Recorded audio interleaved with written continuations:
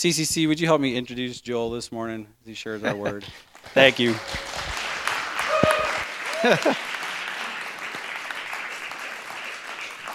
I think Gary is right. My Sunday school class must be in the audience here today. No, it's a privilege and an honor to be here to speak this morning and to bring a message today. And I know we're thoughts are with Kevin and Kyle as well as they're going out to D.C. Hopefully they'll have a fun trip out there. I'm going to open with a word of prayer here real quick before we get rolling. So, Lord, we just come before you. We thank you for a time to gather, to worship you, to open your word, to hear from you, Lord. May you use your spirit. We know that our words are not where the power is, but your word, Lord. We do not live by bread alone, but we live by the words that proceed from your mouth.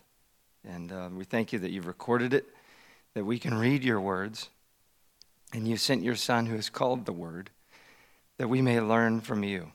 And I pray that the lessons and the teachings that you've given to us, that they'll dwell deeply in our hearts, that we will have ears to hear and hearts that are open to your call. I just pray this morning you'll be here, guide this time. We pray in Jesus' name, amen.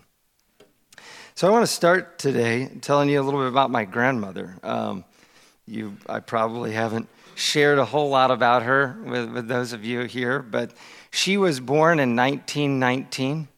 She went to be with the Lord in October of 2015. And I've thought many times about what all she witnessed in her life spanning from 1919 to close to modern day. In her youth, there was no electricity in her house. They had no plumbing. They had no heating. They had no air conditioning. They didn't even have insulation in their walls. And this is East Texas. She grew up on a cotton farm. They had to work the farm. I go down there. She actually grew up in the same town that Chris Tomlin is from. We go down there to fish a lot, and we have a lot of fun down there, but it's incredibly hot in the summers. And I always, when I hear this, I'm like, how could you live in East Texas with no insulation, no air conditioning? But nonetheless, that's the situation that she grew up in. They had kerosene lamps for light. They had one gas lamp that my great-grandfather would put out in the middle of the kitchen table for the kids to gather around and do their homework. And they didn't have electricity until she was a senior in high school, 1935. There were no restaurants. Grocery stores were a new concept with limited inventory. It would be nothing like a grocery store that we would have today. People obviously did not have electric refrigerators, no washing machines.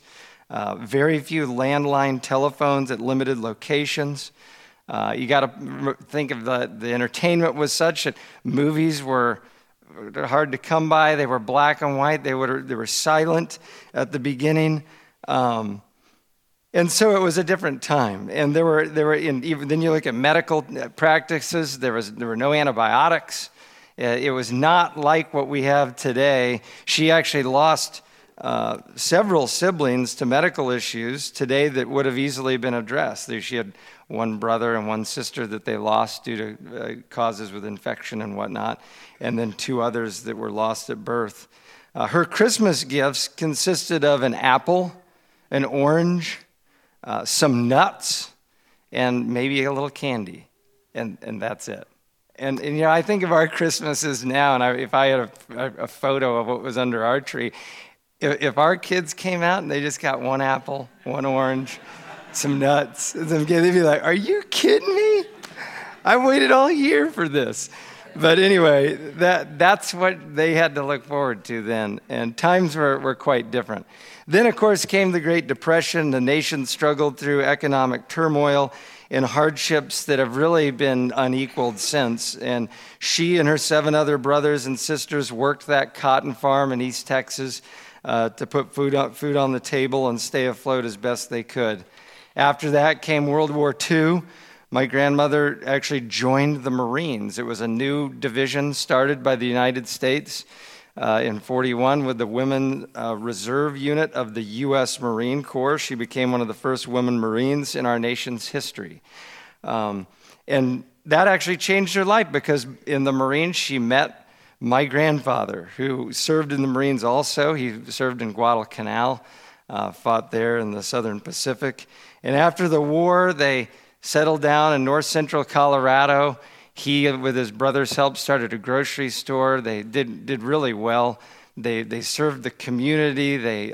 Even when I was a kid, the store was still doing really well. And my grandfather, who of course his name was on the sign outside, you'd see him checking, out at the checkout line, working with the meat guy and putting, helping the stockers face things. And it was a period where these people, they worked hard.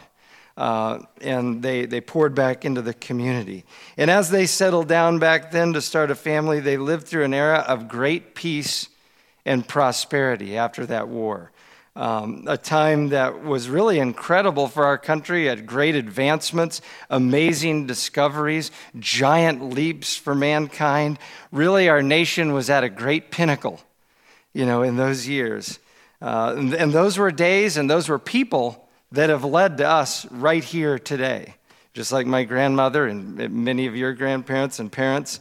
And so my grandmother went from kerosene lamps and horse and buggies outside of her house to a man on the moon, to the internet, to computers, to she even lived with a smartphone near the end, and she even had, a high definition, full color, I don't know how many nits of output of light it had, but a very nice flat panel TV.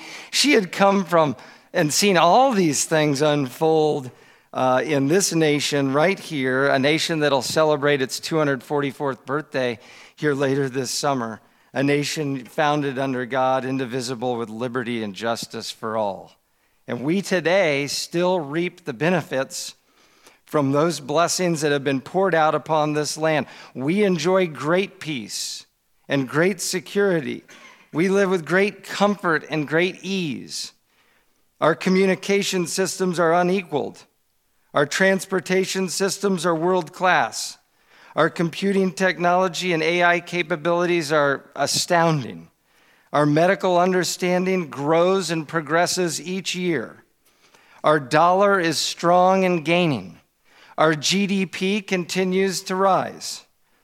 And virtually every home has a refrigerator. Every home has electricity. Virtually every home has clean running water. And they have air conditioning. And they have heating and cooling and these things. And the list goes on and on.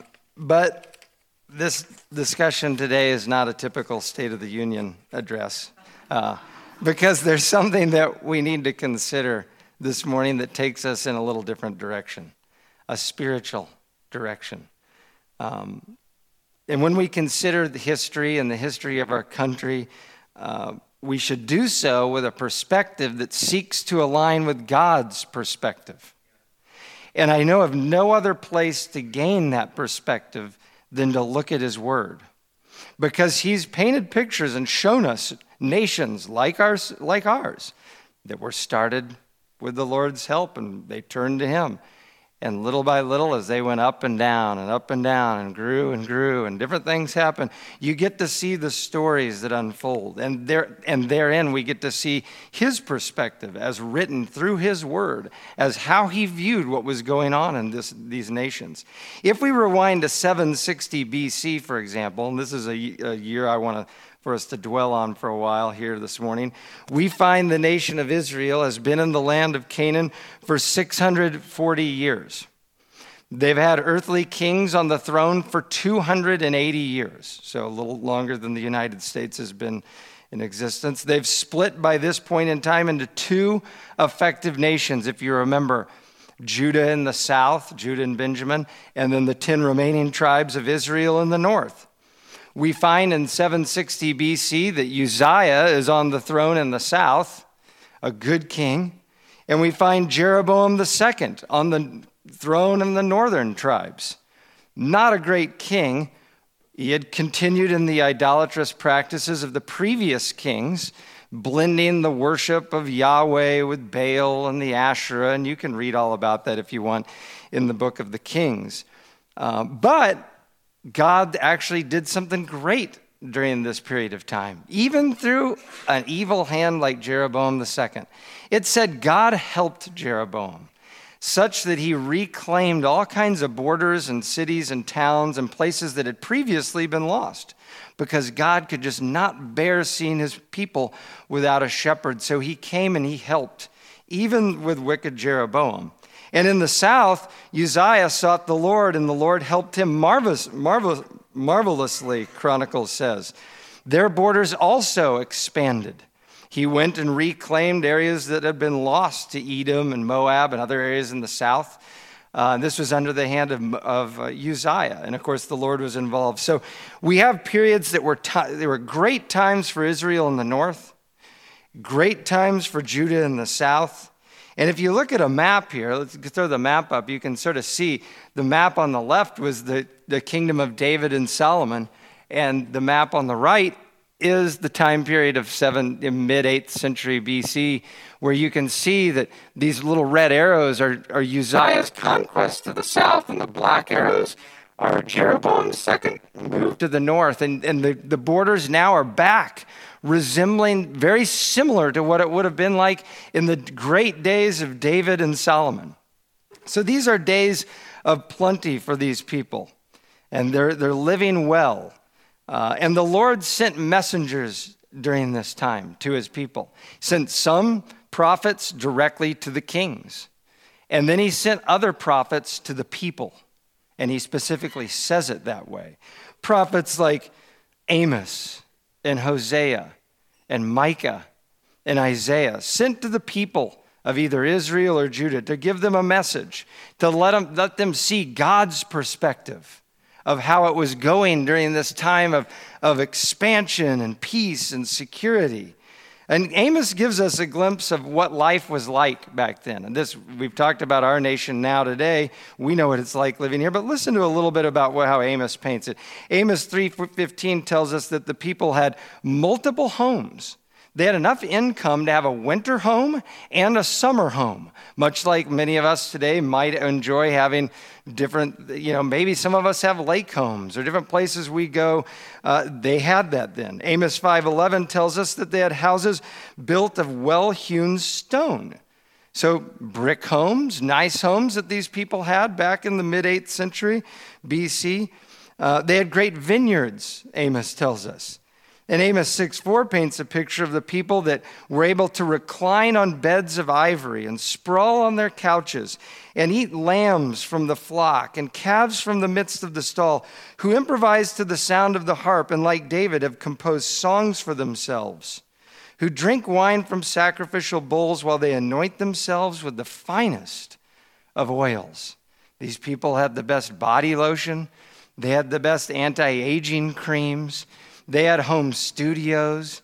They had guitars. I mean, I'm being a little bit facetious here, but you can tell they really had it pretty darn well. They had gourmet food. They had the fattened calf. They had the lambs, the best ones from the flock. And so these people of this time period, under Uzziah and Jeroboam II, they lived well. But the Lord sent a little different message and gave them a little different perspective, let's put it that way, that he wanted them to see. In God's eyes, he told the people through Hosea that the land commits flagrant harlotry, forsaking the Lord, in verse 2 of Hosea. And I know some of you men have been studying Hosea, and there's a lot in it. And we're going to try to mine out some of the details here this morning. But this picture of harlotry is one that we have to consider. Why harlotry? Well, in the Lord's perspective, it was like a husband-wife marriage relationship with the nation of Israel. He was the husband, and they should be the faithful bride. He would remain faithful to them, and they should have remained faithful to him, but they were not. And that's why he paints this picture in Hosea. They attached themselves to other gods. They went after all kinds of idolatry and mixed it with their worship of Yahweh. They never really got rid of Yahweh entirely. They just said, it's okay to have Yahweh along with Baal and everything else. And you'd say, well, how did they get to this position of turning from the Lord? Well, Hosea 13:6 says, as they had their pasture, they became satisfied. And being satisfied, their hearts became proud. Therefore, they forgot me. That's a picture of a people that had a lot of great blessings given to them by the Lord. You can read all about it in the history books and the narratives and 2 Kings and Chronicles. It makes it super clear that the person that really gave them these things was the Lord. And as they did this and as they gained all these things, they became proud. In other words, they looked within. They looked to themselves, and they thought highly of themselves and their accomplishments. And in so doing, they forgot the Lord. But the Lord paints a very deep picture through Hosea and Amos. He gives us some other indications of how they got there. Consider Hosea 5:11, where he says, Ephraim is oppressed, crushed in judgment, because he was determined to follow man's command. So they had a problem here in that they walked in the fears and the ways of man rather than the fear of the Lord. We know from Proverbs that there's a way that seems right to a man, but its end is the way that leads to death. When you walk in the ways and the fear of man, a very humanistic view versus the fear of God, there's going to be a lot of problems that result and many misunderstandings. Consider one of the issues they struggled with. Let's look at Hosea 2:5. For she, Israel, said, I will go after my lovers, who give me my bread and my water, my wool and my flax, my oil and my drink. For she does not know that it was I who gave her the grain, the new wine and the oil, and lavished on her silver and gold, which they used for Baal. So here's another issue. They looked out, they saw their gains, their blessings, their successes, their homes, their jobs. They said, that's coming from us. They didn't acknowledge that as coming from the Lord.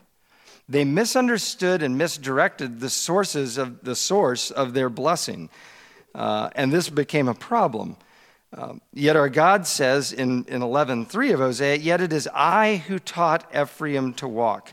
I took them in my arms, but they did not know that it was I who healed them. This is a picture of a father teaching a young child to walk. Imagine, there's probably nothing sadder than as a father or a mother to raise your son or daughter, to teach them things and be there along their side when they stumble, pick them up, to bandage them when they get bruised or cut, to help them, encourage them, and then to see them turn around and basically forsake, which means a word that means to turn your backside, and just say, I have nothing to do with that, and to not even acknowledge that they were the ones that got me here, that helped me get this and gain this. So these people struggled with acknowledging the source and recognizing the source of their blessing. Now, in 1945, the U.S. and the Allied forces had gained victory in World War II. And for those that are history fans, I mean, it's just incredible. The Lord gave the United States and the Allies an incredible victory. And there was a great time, as I mentioned earlier. I happened to visit a small museum in Eaton, Colorado, where my grandmother spent her last years.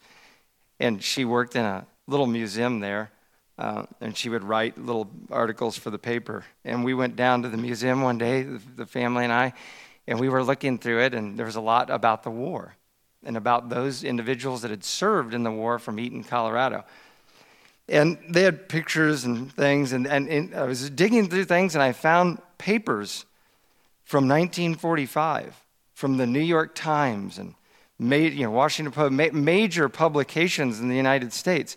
And I was a little surprised at what I found. It was really, really cool what I saw our nation do in 1945. I've got some excerpts from these papers that I have to just sort of show that we actually at that point in time were willing to say, God was the one who gave us the victory. God was the one who gave us the blessing. Here's an ad from Herzberg's. It actually has a direct quote from Scripture. Faith is the substance of things hoped for, And so they're showing hands in prayer, giving thanks. Let's go to the next one. Here's one from Zales Jewelers. It says, "We give thanks to God that our nation is no longer at war. The final victory is won with the fervent prayer that there will be lasting peace and understanding among all nations." Let's go to the next one. This is one from Brandeis, which I don't even know exactly what that was at the time in terms of a company, but they said, "We thank thee, capital T, for leading us in the path of victory. We implore thee to guide our feet in the way of peace." They show a church off in the distance there, a church steeple. Let's go to the next one. Here's the same company. It says, "Peace," and then very simply, "Thy will be done." Let's go to another one here. Here's one. This is a neat one. They have a cross in the middle of the page. And then in very big letters, they say, "Let us give thanks." And then they have this little story here. A mother on a Midwest farm kneels in prayer beside the picture of a boy in uniform. Out on Wyoming prairies, a father watching the sunrise pauses to give thanks. In the den of a California war plant, a young girl at a lathe says a silent prayer. A weary soldier in a narrow foxhole hears the glad news. Words of a half-forgotten prayer come back to him. Today, as we all give thanks for victory, we determine to dedicate ourselves to the unfinished task ahead. Final victory will be ours. Thanks be to God. Burlington Trailways, 1945. This was a nation that was willing to acknowledge and recognize where the source of help came from in 1945. But in Amos and Hosea's day, they reached a point where they no longer could acknowledge God as being the provider. They could no longer seeing him as the sovereign provider of their blessings, their sustenance, their provision. And they could no longer even acknowledge him as the one that's sovereign over the weather.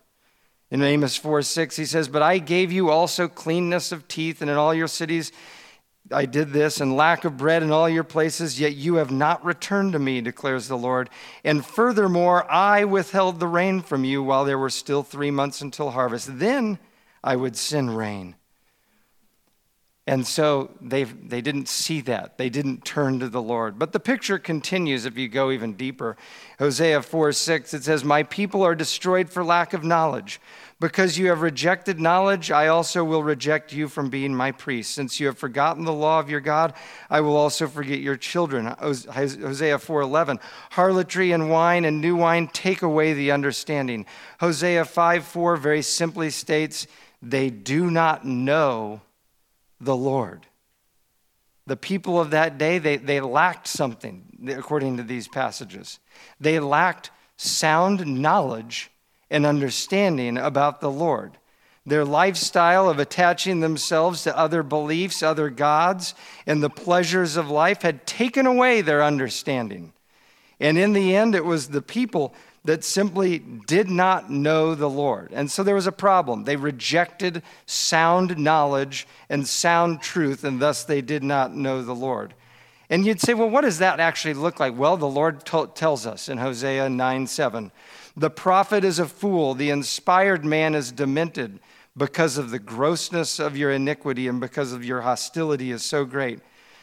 8:12, "Though I wrote for him 10,000 precepts of my law, they are regarded as a strange thing." Hosea 9:17, "My God will cast them away because they have not listened to him." These people looked at the true prophets, the inspired people, and they said they're foolish. They're demented. Do you know where Amos was from? He was from a small town in southern Judah, writing to people in the north of Israel. He was a sheep herder. He was not called from birth to be a prophet like others were. It wasn't until later in his life when God said, "I want you to go and take a message to Israel." He would be like a guy coming today with a southern draw, smelling of sheep, uneducated, and you would come and speak to this nation. They'd say, "He's a fool. We're not going to listen to Amos." And the inspired man is demented. And though I wrote to you thousands of precepts, and you know how much he wrote to these people? 3 chapters of Joel, Amos 9 chapters, Hosea 14 chapters, Isaiah 66 chapters, Micah 7 chapters, yet they disregarded it, it says. It was like a strange thing to them. It was just strange. And yet one prophet goes to the Gentile, speaks one sentence, yet 40 days and Nineveh will be overthrown. And they respond in the ashes and dust on their heads, and they repent, and the nation there in Nineveh, they turn to the Lord. But these people, the Lord writes to them over and over, but they didn't listen. And let's look at their assessment of their knowledge of God and their spiritual practices. They say in Hosea 8:2, they cry out to me, my God, we of Israel know thee. We know you, Lord. Micah 3:11, they lean on the Lord, saying, is not the Lord in our midst? Calamity will not come upon us. They viewed themselves as knowing the Lord. They thought the Lord was in their midst, and they believed that calamity would never come upon them. So Hosea 10:1 says, Israel is a luxuriant vine. He produces fruit for himself. The more his fruit, the more altars he made. The richer his land, the better he made the sacred pillars. Hosea 8:11, since Ephraim has multiplied altars for sin, they have become altars for sinning for him. Got to get the picture here. They multiplied their worship centers. They multiplied their places to sacrifice and have spiritual activities. They thought that increased worship and sacrifice to God and to other gods would please Yahweh. Seems logical, but they had forgotten a key truth, that sacrifice and worship of Yahweh comes as second priority to obeying his commands. And does anybody remember the very first command? You shall have no other gods before me. And that they had all kinds of other gods. Proverbs 21:3 paints the picture of this prioritization. To do righteousness and justice is desired by the Lord rather than sacrifice. And Samuel, speaking to Saul in that great confrontation there, as Saul has just, acted as a priest himself, he says, behold, to obey is better than sacrifice, and to heed is better than the fat of rams. These people placed worship and sacrifice above obedience to God's commands. Thus, the Lord responded to that. He told him his perspective. In Hosea 9:4, he says, their sacrifices will not please him, Hosea said. And Amos 5:21 is even more bold. I reject your festivals, nor do I delight in your solemn assemblies. Take away from me the noise of your songs. I will not even listen to the sound of your harps. So these folks had a problem. Another problem, that their sacrifice and worship activities did not please the Lord. Now, there's the things that this led to in terms of their daily lives and what they did. I want to look at one, and then we'll probably have to begin wrapping it up and hopefully turn it a little bit brighter because it's getting a little down in here right now. So these core problems led to issues in just how they walked and lived in their lives. One that I find fascinating, especially in today's day and age, is Hosea 12:7 says, a merchant in whose hands are false balances, he loves to oppress. And Ephraim said, surely I have become rich. I have found wealth for myself. In all my labors, they will find in me no iniquity, which would be sin. Picture here of people that are going about their business practices with slightly dishonest methodologies. And yet they look at it, this wouldn't be considered sin. I've gained these things in my wealth, and it's not going to be called a sin. Let's not call it that much. It wouldn't be called that. I'm all okay. And then Amos 8:5, I love this little statement that he quotes of the people. This is the people speaking that he quotes. They say, when will the new moon be over so that we may sell grain, and the Sabbath be over that we may open the wheat market, to make the bushel smaller and the shekel bigger, and to cheat with dishonest scales? These folks had figured out ways to maximize their business returns via these little bit dishonest methods, ways to make packages look a little bit bigger, all the while the contents are a little bit smaller. They had figured out ways to open the stores on the holidays right after you're getting done with a big feast. Well, we got to start open. We need to open back up so we can make more money. And we need to get them back. Don't worry about the new moon and the Sabbath and the celebration of giving thanks to anybody. Let's open our doors for business again. And that sort of rings a bell in my mind when I think of what I see outside our doors. And yet all the while they say, there's nothing wrong with any of this. There's no sin in any of this. I actually looked up a little stat. I was trying, to look at stats because everyone knows what it's like in the grocery store. We've seen our packaging, of contents. If you pay close attention, it slowly has dwindled. I read one that said just in a 5-year period from 2012 to 2017, over 2,500 products had shrunk drastically in their contents. All the while, the package would still appear to be a very similar size. Now, we have to start turning a corner here because if we spend them up, all the time on all these down and out things, we would find issues. Go to the next slide here, Tracy. We would find all these other problems. And I just didn't have the heart here to have us all go through all these, but maybe at another time, or maybe you can go through them. But another problem that's painted in Hosea 6 is they were not loyal. They were not people of their word. In another problem, they were not faithful in their marriages, according to 4:13 of Hosea. Another problem that crept in that was pretty prevalent, you can read about it in a lot of verses in Hosea and Micah. They loved evil and violence. They tended to gravitate towards shows that would be more about murder and more about violence and bloodshed rather than kindness and truth and peace. And then another problem, when they saw their need, they turned to man, it says. They turned to government in Hosea 5:13 and 10:13. Problem they had, they didn't turn to God even when selecting their leaders. It says they set up kings, but not by me. They set up rulers, but they didn't consult the Lord.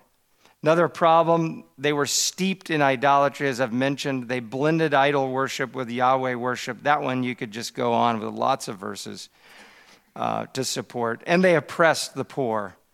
Thus, the judgment was certain from the Lord. Amos 7:17, Israel will certainly go from its land into exile. Hosea 1:9, and the Lord said, name him Lo-Ami, for you are not my people, and I am not your God. It can't get much sadder than that picture. When the Lord says, you are not my people, even though he had said, I'd been with you when you were a little child, and I'd taught you how to walk, and then he says, you're not my people, and I'm not your God. It was a sad situation. And you'd say, wow, Joel, this is about as sad and as discouraging of a message as I've ever heard. And I'm ready to get out of here. And it's hopeless. And my kids said to me just 2 nights ago, they said, Dad, don't make it too negative. Because this is just entirely too negative. But this is the point in the story that I get sort of revved up. Because you can either look at this and say, there's no hope, or there is hope. On August 7th, 1942, the Marines landed on the beaches of Guadalcanal, and my granddad was one of them. What ensued was a critical strategic battle between the United States and the Japanese forces for a small island in the southern Pacific, part of the Solomon Islands. It was a battle that later on the Japanese folks said it was literally the turning point for their war against the United States.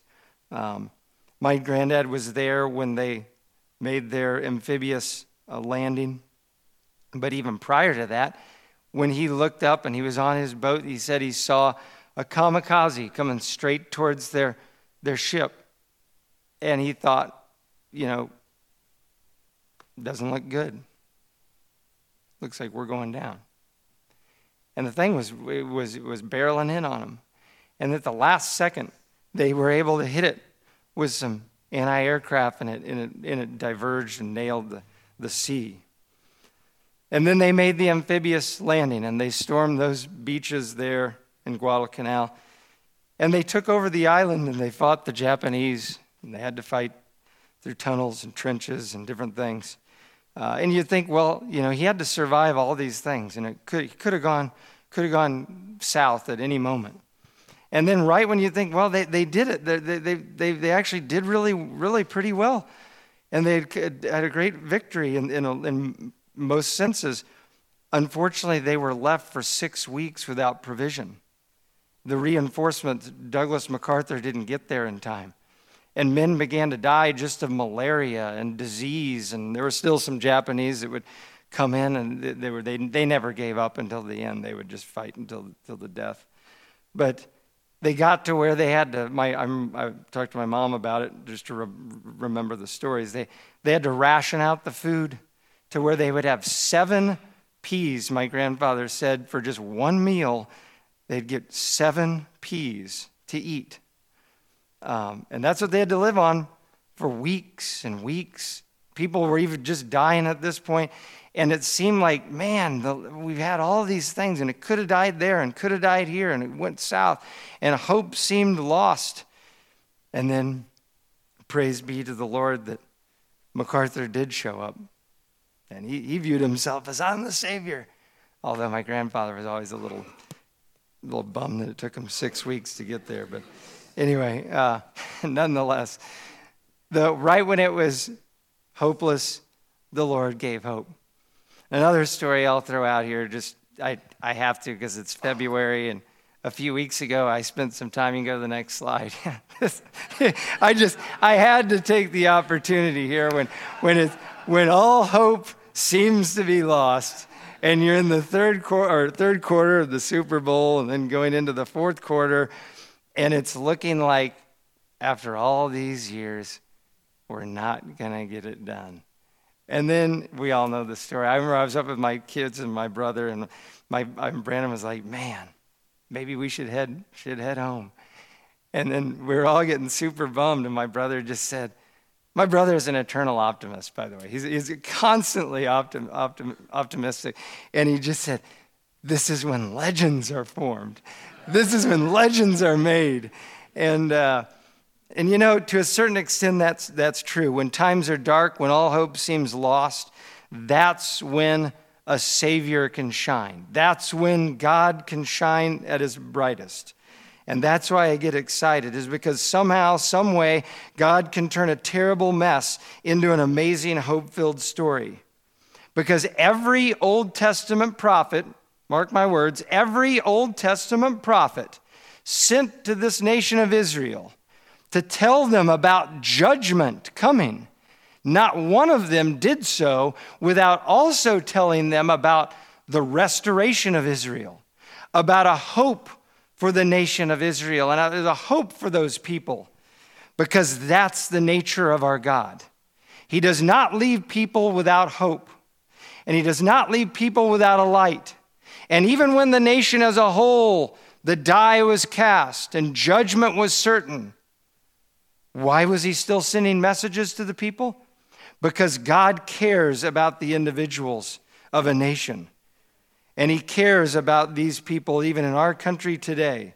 For 8th century Israel, he gave them some instructions. And here's what he said.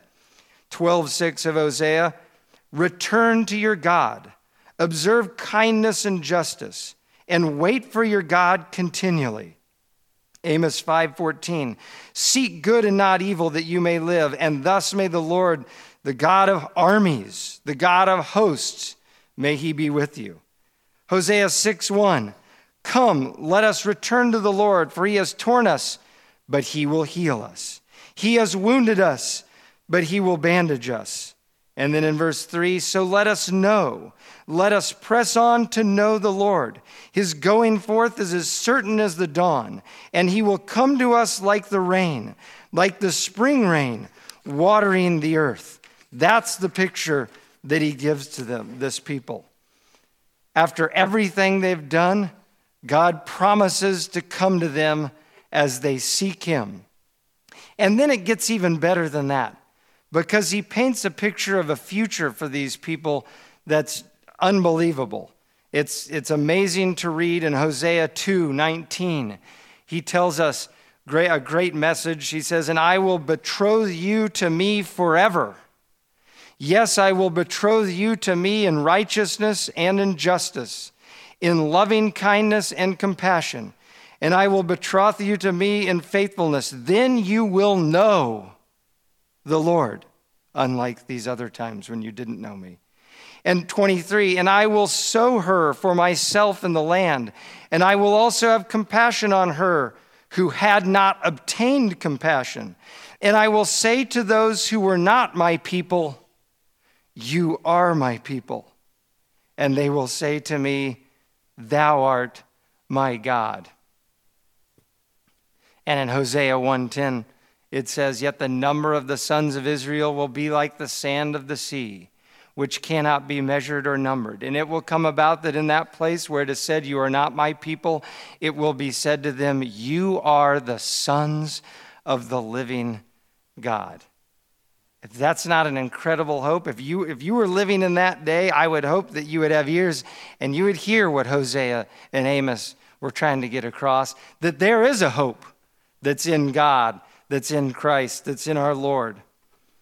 My friends, when the foundation is cracked and the foundation is crumbling and judgment is drawing near, the Lord still calls. He roars forth to individuals that are willing to hear his voice.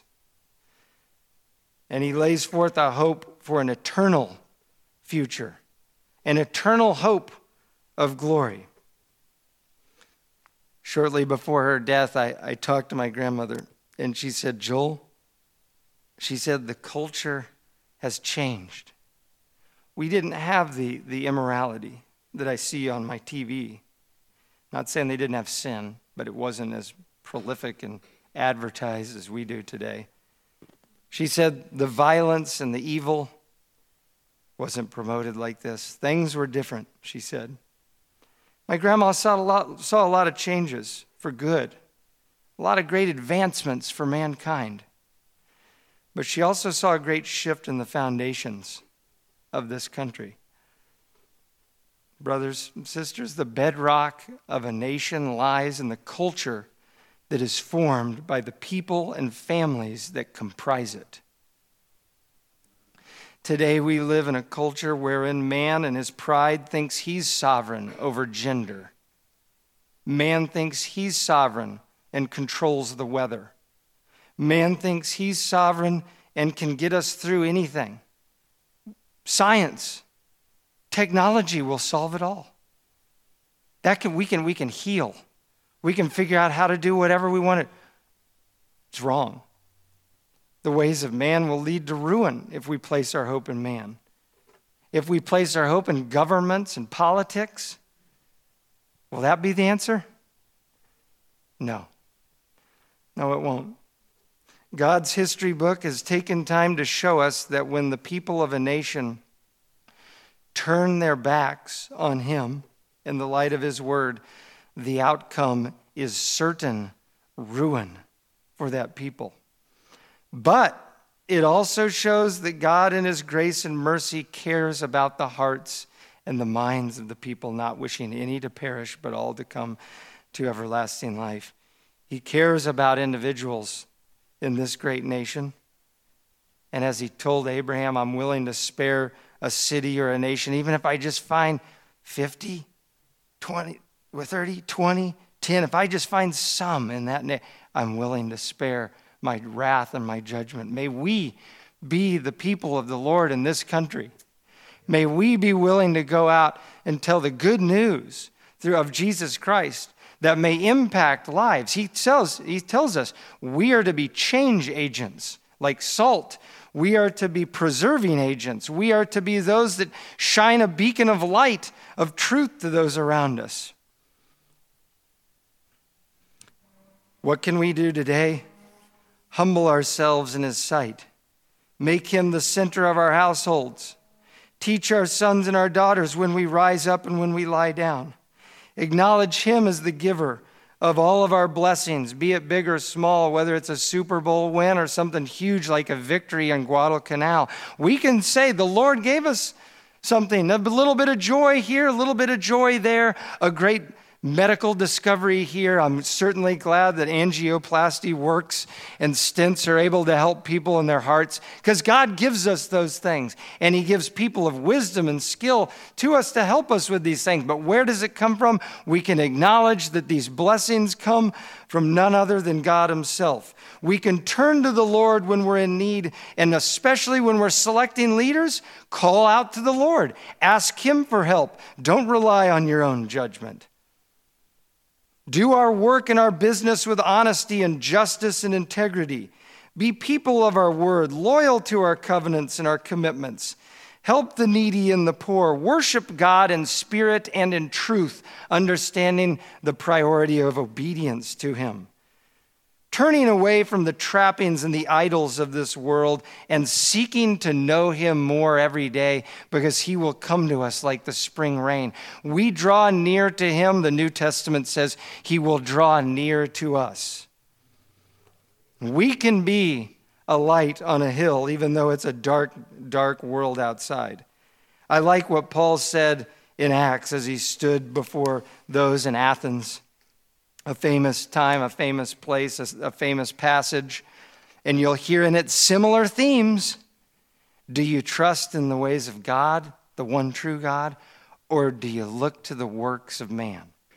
In Acts 17, Paul said, God made from one every nation of mankind to live on all the face of the earth, having determined their appointed times and the boundaries of their habitation. Why? So that they should seek God, if perhaps they might grope for him and find him, though he is not far from each one of us. For in him we live and move and exist and have our being. And 29, being then the offspring of God, get this, we ought not to think that the divine nature is like gold or silver or stone, an image formed by the art and thought of man. That we do not want to go that road. Therefore, having overlooked the times of ignorance, God is now declaring to men that all everywhere should repent, because he has fixed a day in which he will judge the world in righteousness through a man whom he has appointed, having furnished proof to all men by raising him from the dead. That's the call that we've been given. That's the witness that he says we turn to. That will be the reality of judgment that will come through the one man, Jesus Christ. My grandma went to be with the Lord October of 2015. And as I said, I believe she lived through some of our nation's highest points. And in the weeks preceding her death, we sat there with her. We drove out to Colorado to see her. And she had, it was sort of like a little bit like the story in Genesis where Jacob got to see each of his kids.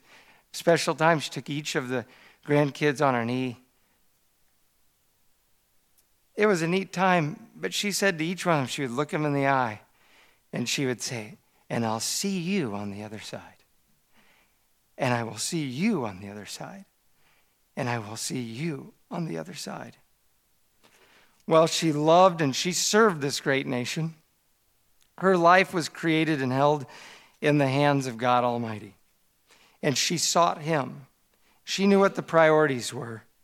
And I know I'll see her again because of the hope that lies within me. A hope that's not going to disappoint. When we get to the other side, I'm not a prophet. This is an Old Testament Israel. But I hope you see that there are a lot of similarities. And I hope you see that this is a dire time that calls for the people of God to stand up, take action, to respond to his word, and to take the good news the good news of the gospel while there's still time to this nation. So, Lord, we just bow before you. We thank you for being an awesome God. Lord, I don't know the future, but you do. I don't know what lies around the corner for this nation of the United States of America. But I do know the end of your book. And I know you tell us that you will be our light. We won't need the sun or the moon any longer. That we will look to you and we will call you the Lord our righteousness, because we'll see how right you are. Because we've lived in a world where man tries to do it time and time again, and we see how desperately astray we go. And that gives us a view of you, Lord, how right you are. You are the Lord our righteousness. And you will come again. And every knee will bow, and every tongue will confess, whether they want to or not, that you are the Lord. You are the creator of heaven and earth. You are worthy of all glory and power and honor, because you have done these great things. Lord, we know your heart. You've made it exceedingly clear. For those of us that pour through and sift through your word, Lord, we see a heart of compassion, a heart of grace, a heart of mercy. If you weren't, we wouldn't even be here. You would have dealt with this earth long ago. The very fact that we're even sitting here today and can speak and talk to one another is a sign of your grace and your mercy. And we thank you for it, Lord. And we pray that you'll help us to be the people that you call us to be. That we will go forth in this dark hour and we will look upon it with a light. We will go forth with hope. We will go forth with a confident expectation, knowing that while it seems dark outside, light is on the horizon. For you will come to us like the spring rain. And we want to draw near to you. I pray for these people here, Lord. I love this country. I love this nation. I love these people. I love this church. I love my family, my kids that are here this morning, and my in-laws that are here. May we respond to the light you've given to us. I just pray that your Spirit will work in us, that we will do what you call us to do, and we will not lose hope. We will cry out to you. You are God, and you will say, you are my people. We pray and ask these things now in the name that has all authority, the name that has earned all authority on heaven and on earth, the name of Jesus of Nazareth, Yeshua, the Christ, the Messiah, the one who purchased us back and redeemed us for you, that we may live rightly before you and enter boldly into your presence. We pray in his name. Amen.